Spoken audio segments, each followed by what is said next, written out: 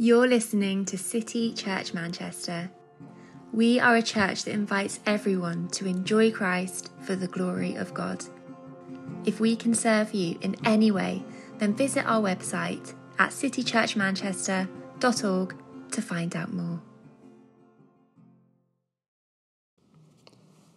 The Bible reading is Acts chapter 21, verse 27, all the way to Acts chapter 23, verse 11. When the 7 days were nearly over, some Jews from the province of Asia saw Paul at the temple. They stirred up the whole crowd and seized him, shouting, "Fellow Israelites, help us! This is the man who teaches everyone everywhere against our people and our law and this place. And besides, he has brought Greeks into the temple and defiled this holy place." They had previously seen Trophimus, the Ephesian, in the city with Paul and assumed that Paul had brought him into the temple. The whole city was aroused, and the people came running from all directions. Seizing Paul, they dragged him from the temple, and immediately the gates were shut. While they were trying to kill him, news reached the commander of the Roman troops that the whole city of Jerusalem was in uproar. He at once took some officers and soldiers and ran down to the crowd. When the rioters saw the commander and his soldiers, they stopped beating Paul. The commander came up and arrested him and ordered him to be bound with 2 chains. Then he asked who he was and what he had done. Some in the crowd shouted one thing and some another, and since the commander could not get the truth because of the uproar, he ordered that Paul be taken into the barracks. When Paul reached the steps, the violence of the mob was so great that he had to be carried by the soldiers.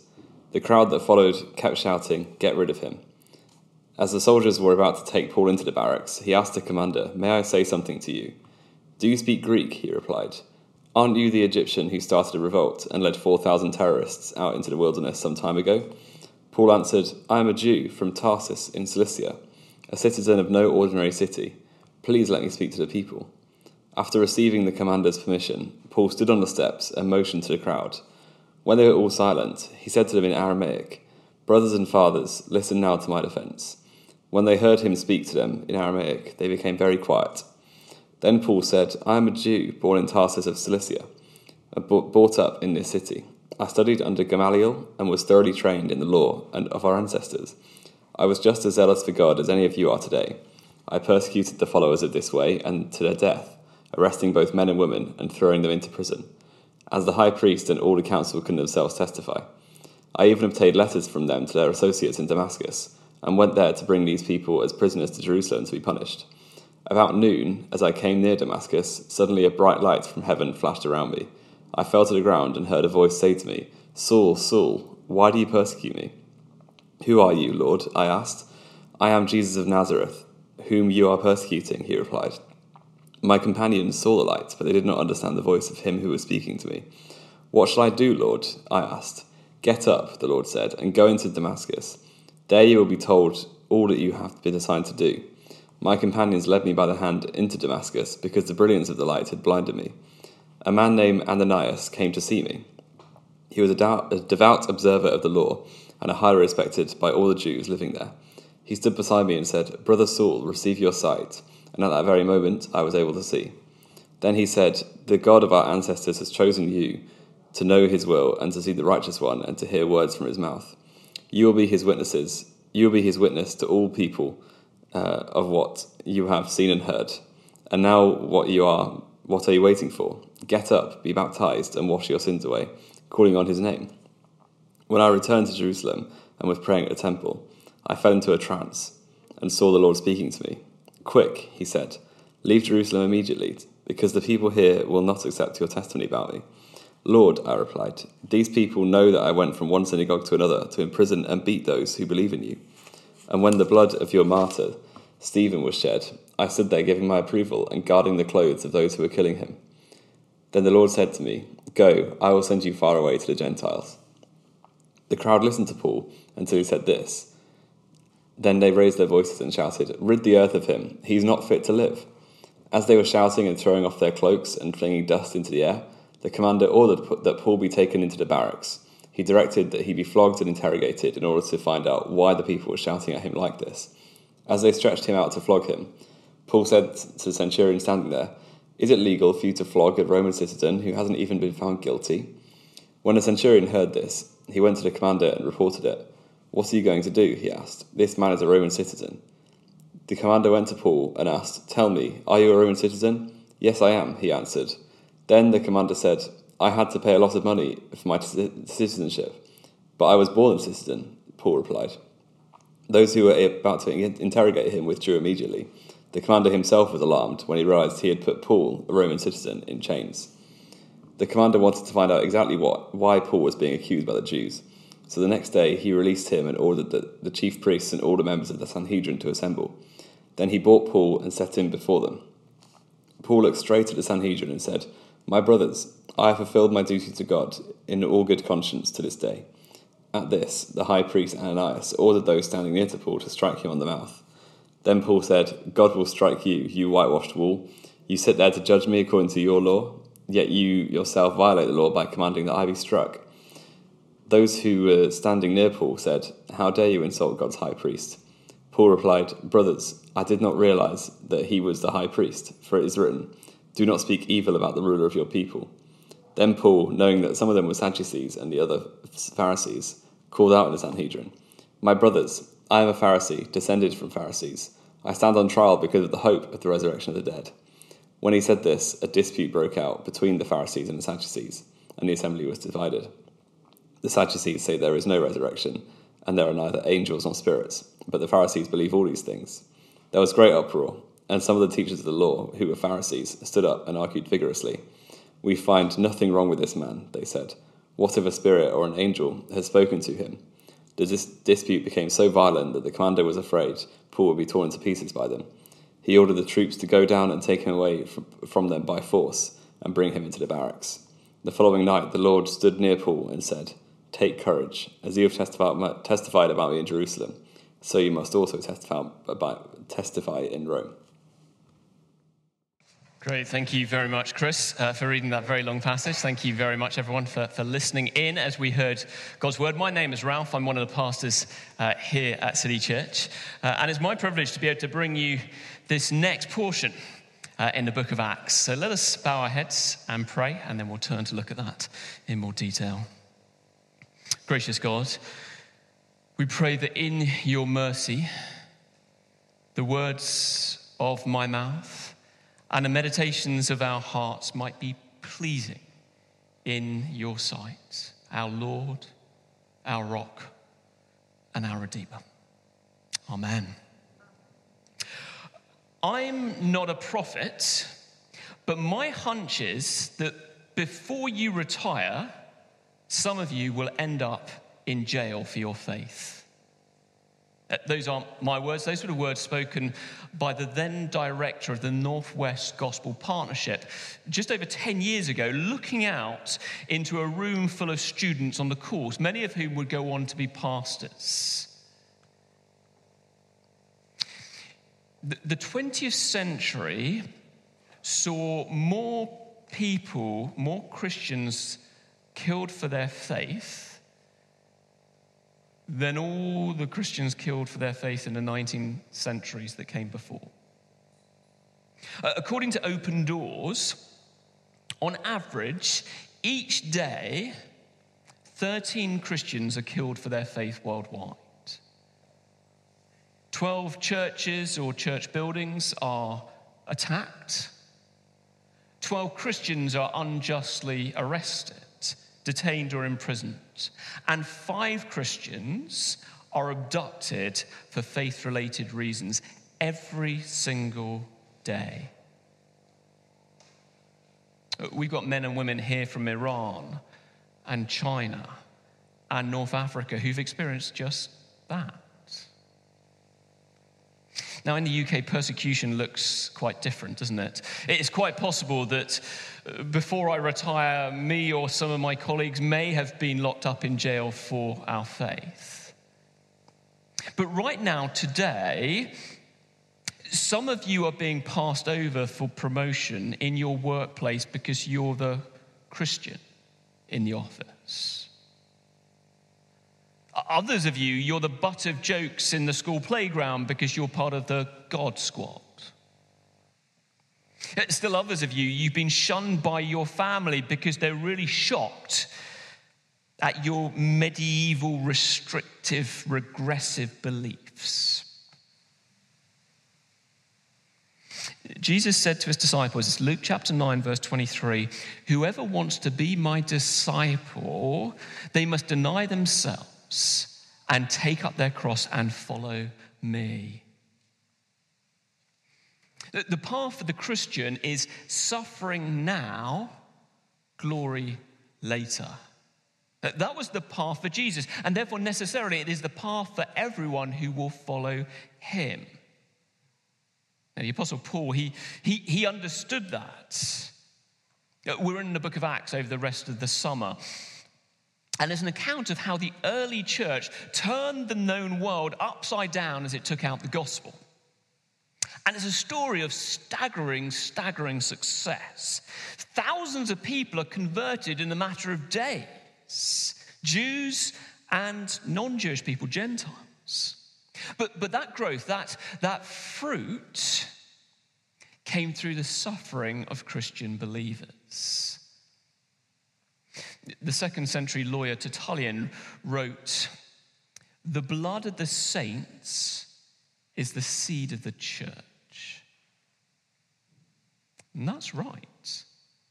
As you read through the book of Acts, two things really stand out. Firstly, God is sovereign and he will achieve his purposes of seeing the gospel go to the very ends of the earth. Point two, that plan will be fulfilled through the suffering of God's people.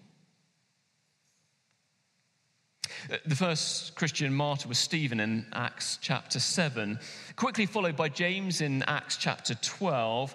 And it didn't take long for the Apostle Paul to experience suffering himself. He's chased out of cities throughout the ancient Near East. He's locked up in jail. He's beaten with rods. He's whipped and flogged. And he's even stoned. And here, in these final chapters of the book of Acts, he faces no less than 5 separate trials, 5 hearings to test the credibility of his person and his message. And we're going to look at these verses today, and we're going to see that they teach 3 things that we should remember when we're in a crisis. Remember your privileges, remember your calling, and remember your message. So first up, remember your privileges. If you were here last Sunday, Matt showed us how Paul ends up getting arrested in the temple. Just turn back, it's there in chapter 21.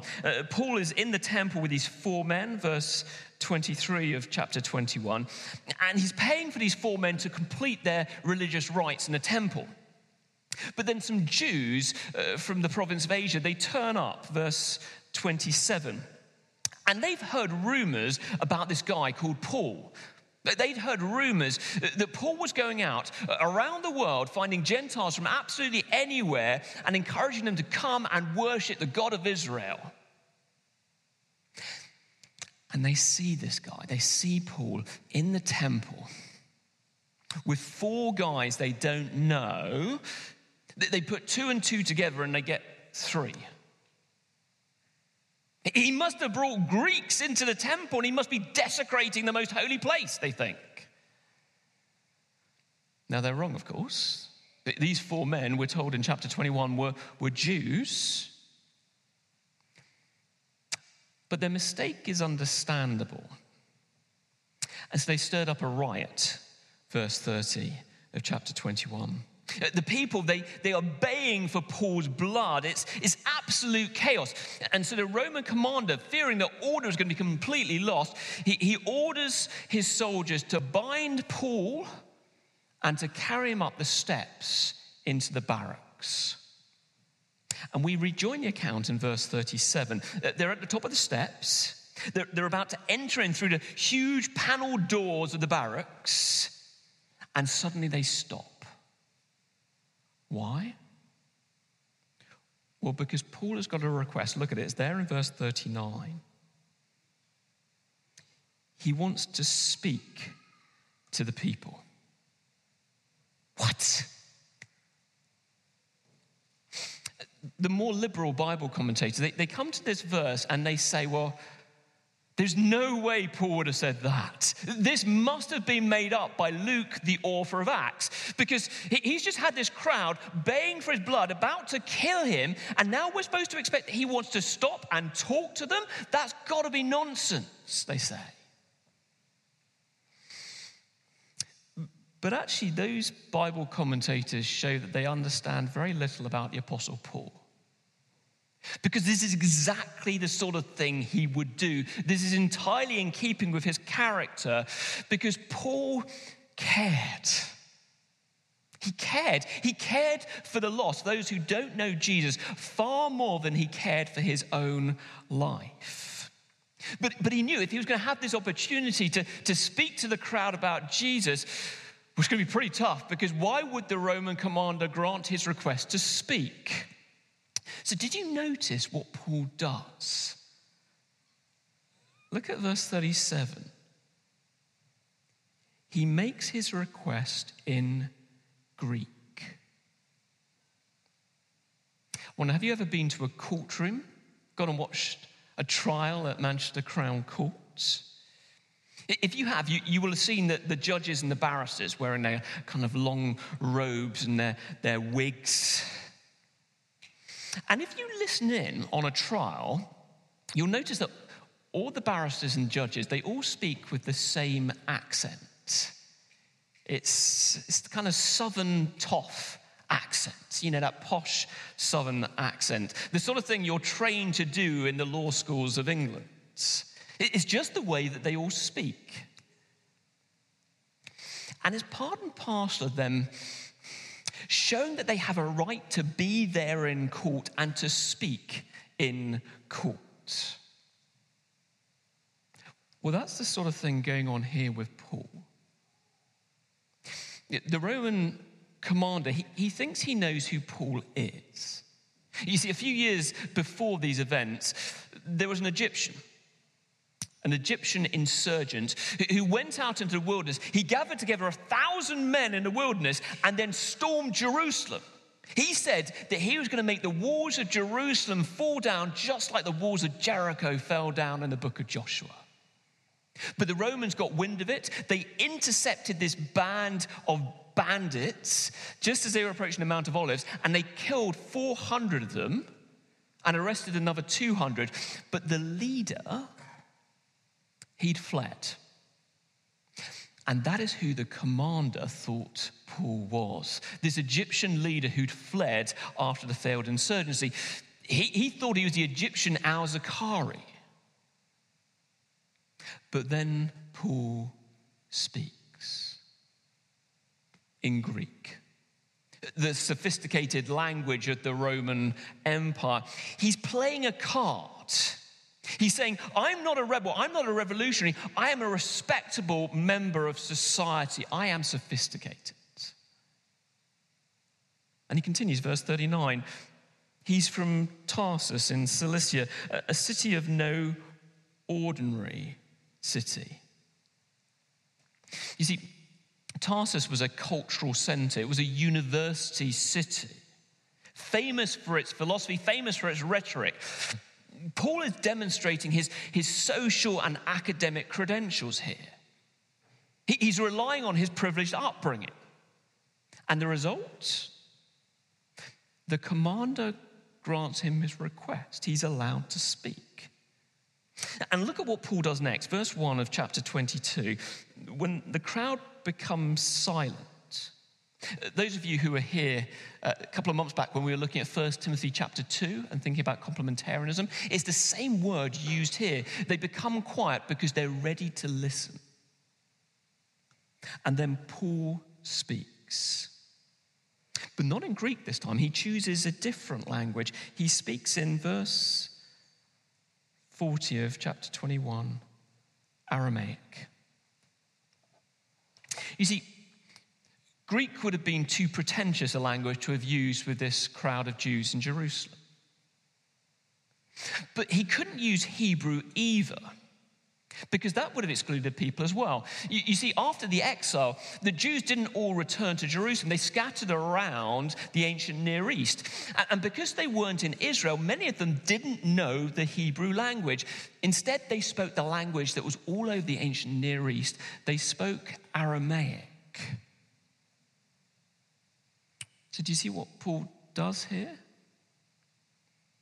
He speaks in a language that everyone can understand.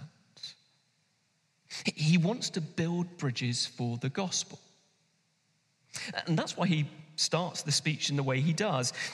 Remember, he's speaking entirely to a Jewish crowd. And so he said, well, I'm a Jew just like you. In fact, I was trained here in Jerusalem under one of the most respected rabbis there is, Gamaliel.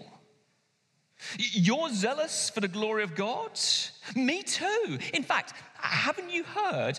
I spent half my life hunting down Christians because I was so zealous for the glory of God. Paul, he uses his background, he uses his education, he uses his credentials to build bridges for the gospel. I wonder, do we do the same? I don't care very much that I used to be a law lecturer before I was a pastor. But when I'm speaking to someone who is wanting to know about Christianity, someone who's not yet a Christian, I often tell them that before I was a pastor, I was a lecturer. And I often tell them that I didn't grow up in a Christian home. And the reason is because I want those seekers to understand that I haven't blindly followed the faith of my parents. That's what they naturally assume. I want them to know that I have properly weighed up the facts, that I looked into it for myself and was careful. Lorianne has been on staff with us for the last year, and she's going to be leaving staff next month. She is an incredible evangelist. She is able to speak to pretty much anyone from anywhere in the world and tell them the good news of Jesus. How come? How come she's so good? Well, some of it's just a gift from the Lord, but it also helps that she speaks more languages than there are days in the week. So what are your privileges? Now, maybe you're thinking, well, I didn't used to be a lawyer. I don't speak 5 languages. I grew up in Accrington, not Oxford. What privileges do I have? Well, many. For a start, if you grew up here in Manchester, you have far more credibility with long-term residents than someone like me who grew up in London will ever have it. If you're a parent, then you have opportunities with other mums and dads on the school gates that single people here at City Church would love to have. If you work in an office and you find it terribly boring sitting at the same desk every day, you have the most amazing opportunity because you have a captive audience 9 till 5, 5 days a week. What an incredible privilege and opportunity to build bridges for the gospel. Don't forget the privileges of your background, your history, your education, your credentials. And don't forget your legal privileges either. Just look ahead, turn over the page to verses 22 to 29 of chapter 22. Paul's speech has an explosive impact. The crowd go wild, but not in a good way. We'll come back to that. They're crying out, "Rid the earth of him." Verse 22. Now, the commander, he's not happy with Paul, but he's not quite ready to rid the earth of him. So he orders for Paul to be interrogated by flogging. Now, that was a horrendous thing. What they'd do is they'd stretch Paul out on a big plank of wood on his front, and then they'd take a leather whip, and into the whip they would have sewn little fragments of bone and metal, and then they would have whipped him again and again and again on the same back. Within a few lashes, his back would have been a mushy mess of mangled flesh. Many people died in the course of flogging.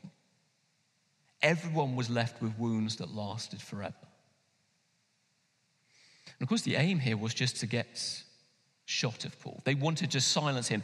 They wanted to get rid of him speaking so that the crowd would just get on with life.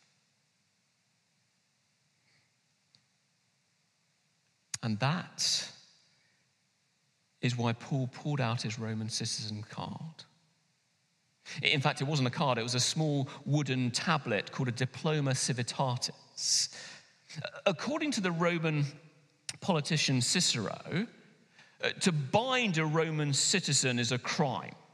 To bind him is a crime, but to flog him was an abomination. And the commander realizes what he's done. He's already done the crime of binding a Roman citizen. He's about to do an abomination. And so, instead of shutting up Paul, verse 30, he orders the chief priests and the members of the Sanhedrin to listen to him. Do you see? They're trying to shut him up. They're trying to silence him. But Paul uses his legal privileges to enable himself to have a new opportunity to speak. Under attack, Paul remembered his legal privileges. You know, we're blessed to live in a country where the rights to free speech and freedom of religion are legally protected. Now, we shouldn't rely on those rights in an obnoxious way, but when the preaching of the gospel is put at risk, then we need to use the legal rights that we have here. Just over 20 years ago, when I was teaching law up in Durham, one afternoon, a student who was the president of the Christian Union came to see me in my office. He explained that they'd been organising an events week as a Christian union. And an events week is a week of events, lunchtime meetings, where they speak about different things that stop people from looking into Christianity. And they'd done months and months of planning on this, but with only a few days to go before the events week was due to start, the student union at the university had turned around and said, your booking is cancelled because we no longer allow religious groups to book rooms in our premises. Now, the president, his name was Pete, he tried to convince the student union to honour the booking they had, but they just outright refused. His last thing was to come and see me. And so I helped Pete to write a letter. It was just one sheet of A4. He set out the circumstances of what had happened, and then he mentioned that as a student, he and the rest of the Christian Union had rights under the Education Act. And then he hand-delivered that letter to the registrar, who's the main administrative person in the university, straight into the registrar's office. He walked back, and within 20 minutes, he'd received a phone call direct from the registrar saying, "I'm really sorry, I'm going to look at what's happened. Don't worry, you'll be able to meet in the student union." And a week later, that is exactly what they were doing. Under persecution, in a crisis, remember your privileges. Secondly, remember your calling. That's what Paul describes in his speech. Just turn back to verses 1 to 22 of chapter 22. Paul's describing his conversion on the road to Damascus. And there are three parts of his speech that I want us to drill down into this afternoon. Three parts that provide the basis, that provide the foundation for Paul's courage. I mean, just think about it. Where does courage come from? Imagine something really, really scary. Imagine you're in a dark cave and it's full of snakes, okay? Indiana Jones style horror. And you need to get to the other side of the cave. How are you going to do it? Well, you could adopt the Eastern mystical approach. Fear is just an illusion. It doesn't exist. You could go with that. The only problem is that the moment you step out and walk into the cave full of snakes, you'll realize that fear does really exist. But you could decide, well, I'm not going to go with the Eastern denial approach. Instead, I'm going to go with the Western approach, the secular approach. Look for strength within, find the inner courage that's always been there. Now, that might work. It sometimes does work, but not always. And for me, entering a cave full of snakes is not going to help me a bit.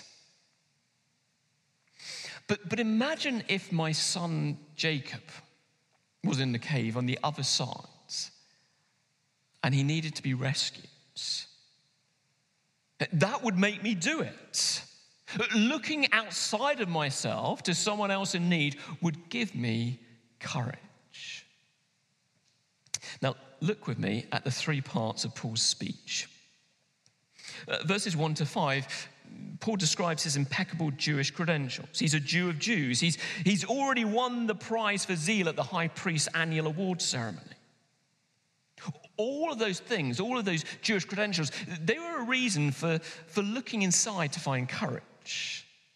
But then he met the risen Jesus on the road to Damascus, verses 6 to 13.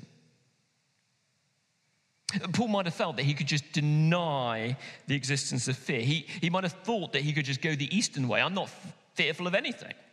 But then on that sunny day on the road north to Syria, all that bravado would have been blown away, because on that day he met with the ultimate power. And that power has a name: Jesus of Nazareth, verse 8. At last, Paul was encountering what it meant truly to fear the Lord. And then the third part of his speech, what Jesus told Paul, verse 14, Paul had been chosen to hear the very words of the Lord God of Israel. He is to be God's witness, verse 15, to all people. But first, he must get up, be baptized, and wash away his sins. Verse 16. Now, it's easy for us to miss the significance of that. Those of us who've been around church for a while, we think, well, this is completely natural. Someone hears the gospel and then they should get baptized and have their sins washed away. But remember that Paul is speaking here in chapter 22 to a Jewish audience. And the Jews did baptisms. They'd been baptizing people for more than 100 years before Jesus arrived. But baptism was only for Gentiles, for non-Jewish people who wanted to be brought into the Jewish community. You see, Jews looked at Gentiles and saw them as being sinful, dirty, unholy people. Jews thought, yes, Gentiles, they need to be washed. They need to have their sins washed away. Otherwise, we shouldn't dirty ourselves with them. Now, do you see the shock here? Paul, the impeccable, pure Jew, the Jew of Jews, the one who'd been educated by the finest rabbi the land has, the one who was exemplary in zeal, says, I need to have my sins washed away just as much as the dirty Gentile down the road. That changes everything. Look, Paul's calling was unique in so many ways. He was an apostle for a start. He was the one who was responsible for the gospel going out into the entire Gentile world. If you're here today and you're a Christian, but you're not Jewish, then humanly speaking, the only reason you're a Christian is because Paul went out and took the gospel out. He was unique. And yet, his experience of being called is mirrored in your experience as well in a number of important ways. Because it begins by recognizing that you cannot save yourself. Courage is not to be found within. It is not to be found through relying on your own righteousness, your track record, your pedigree, or your credentials. And conversion can only happen when you've been melted by fear. You cannot become a Christian until you first come face to face with the awesome, holy God who you have thumbed your nose at and who is rightly angry with you for your sin.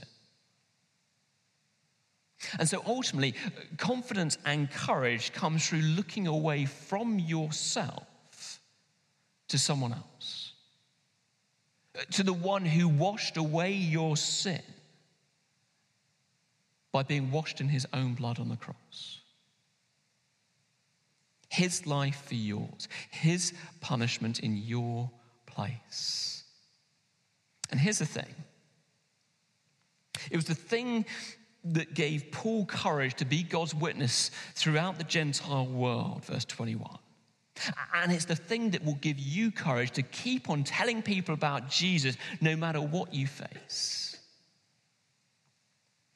Your calling teaches you to look outside of yourself, to realize that the people on your street, the people in your workplace, the people in your classroom, they are no worse than you. You need God's grace just as much as anyone else. That's the thing that Paul's listeners really couldn't cope with, verse 22. That's the thing that made them go crazy in rage. And if you get it, if you really get that, then you'll be a more effective evangelist than you ever thought possible. And your calling teaches you to look to Christ. He is the one who will give you the courage to keep on speaking no matter what. So remember your calling. And finally, remember your message. The Roman commander orders a meeting of the Jewish Sanhedrin. He wants to hear out Paul so that he can determine what the charges should be. And one of the stunning things you see on every occasion in chapters 22 to 28, every occasion where there's a hearing of Paul is vindicated and his message is vindicated. It's really striking. There is no court, no hearing, no king, no governor who proves that Paul is a fraud or that Paul's message is untrue. Instead, they all just get angry and frustrated. And that's what happens here. The high priest loses his rag with Paul's insistence that in preaching Jesus, he has, verse 1, fulfilled his duty to God in all good conscience. Paul's point is that he's simply preaching what the whole Jewish scriptures and the whole Jewish history was pointing forward to. The anointed king they were all looking for. And the high priest has no answer for that. So he just lashes out at Paul. And Paul gives him the response that he deserves. But I want us to focus on verses 6 to 10 because this is the core, this is the heart of Paul's message.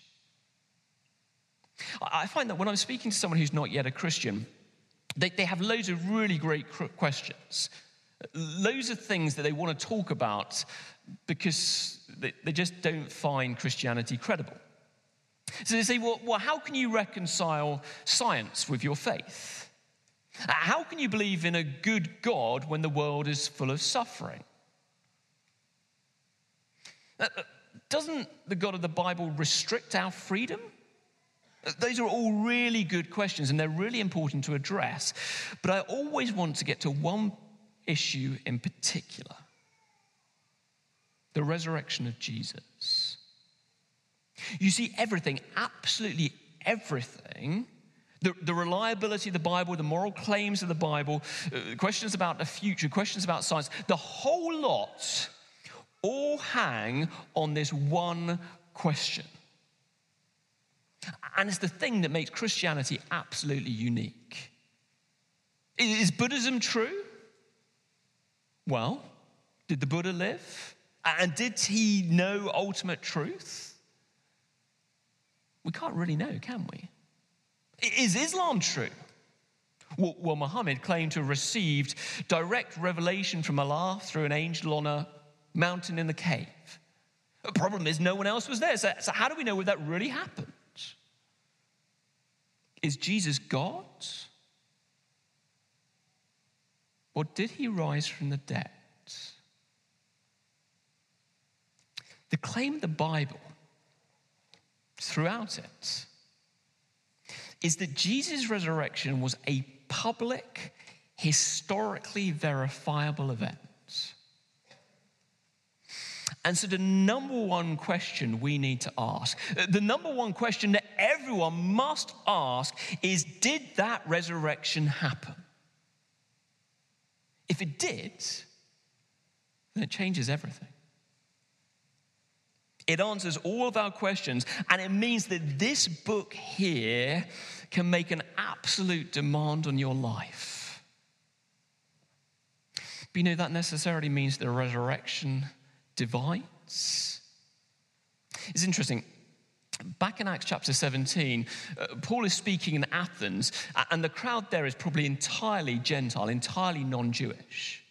Here in Acts 23, he's speaking to an entirely Jewish crowd, the Sanhedrin. So it's a very different audiences. But the climax of his message in both speeches is exactly the same. It climaxes on the resurrection, and the response in each chapter is identical. The audience is divided. My friends, if you're speaking with someone who's not yet a believer and you have not shared about Jesus' death and resurrection with them, then you haven't yet shared the gospel. And if you think you have shared about Jesus' death and resurrection, and it doesn't spark a response, either good or bad, then either the other person hasn't been listening to you, or you haven't been clear in what you've said. Don't forget the message. Jesus died for our sins, taking the punishment that we deserve, and he rose from the dead so that we, frail, sinful, weak humanity, might have resurrection life with him forever.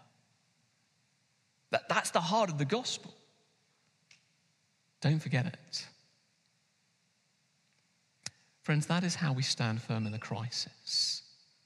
That is how we embrace the path of suffering now, glory later. We look to Jesus. I just love the way the passage ends, verse 11 of chapter 23. It ends with Jesus appearing and standing next to Paul, strengthening him. Jesus, the one who remembered who he was, God the Son in human flesh, the one who used his privilege to serve and to lay down his life as a ransom for many. The one who remembered his calling, who when tempted in Gethsemane said, Lord, not my will, but yours be done.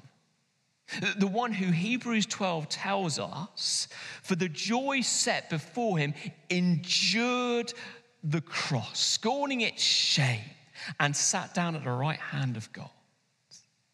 Jesus, the one who not only remembered the message, but lived the message, whose resurrection changes everything. Absolutely everything. Let me pray. Lord Jesus, help us to remember and remember well.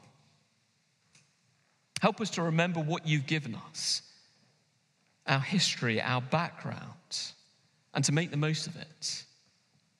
Help us to remember our calling, our need for grace. Help us to remember where strength and courage is to be found, not in ourselves, but in you. And help us, Lord, to remember our message, that we stand and fall on the resurrection. The resurrection is our hope, hope eternal, now and for eternity. Amen.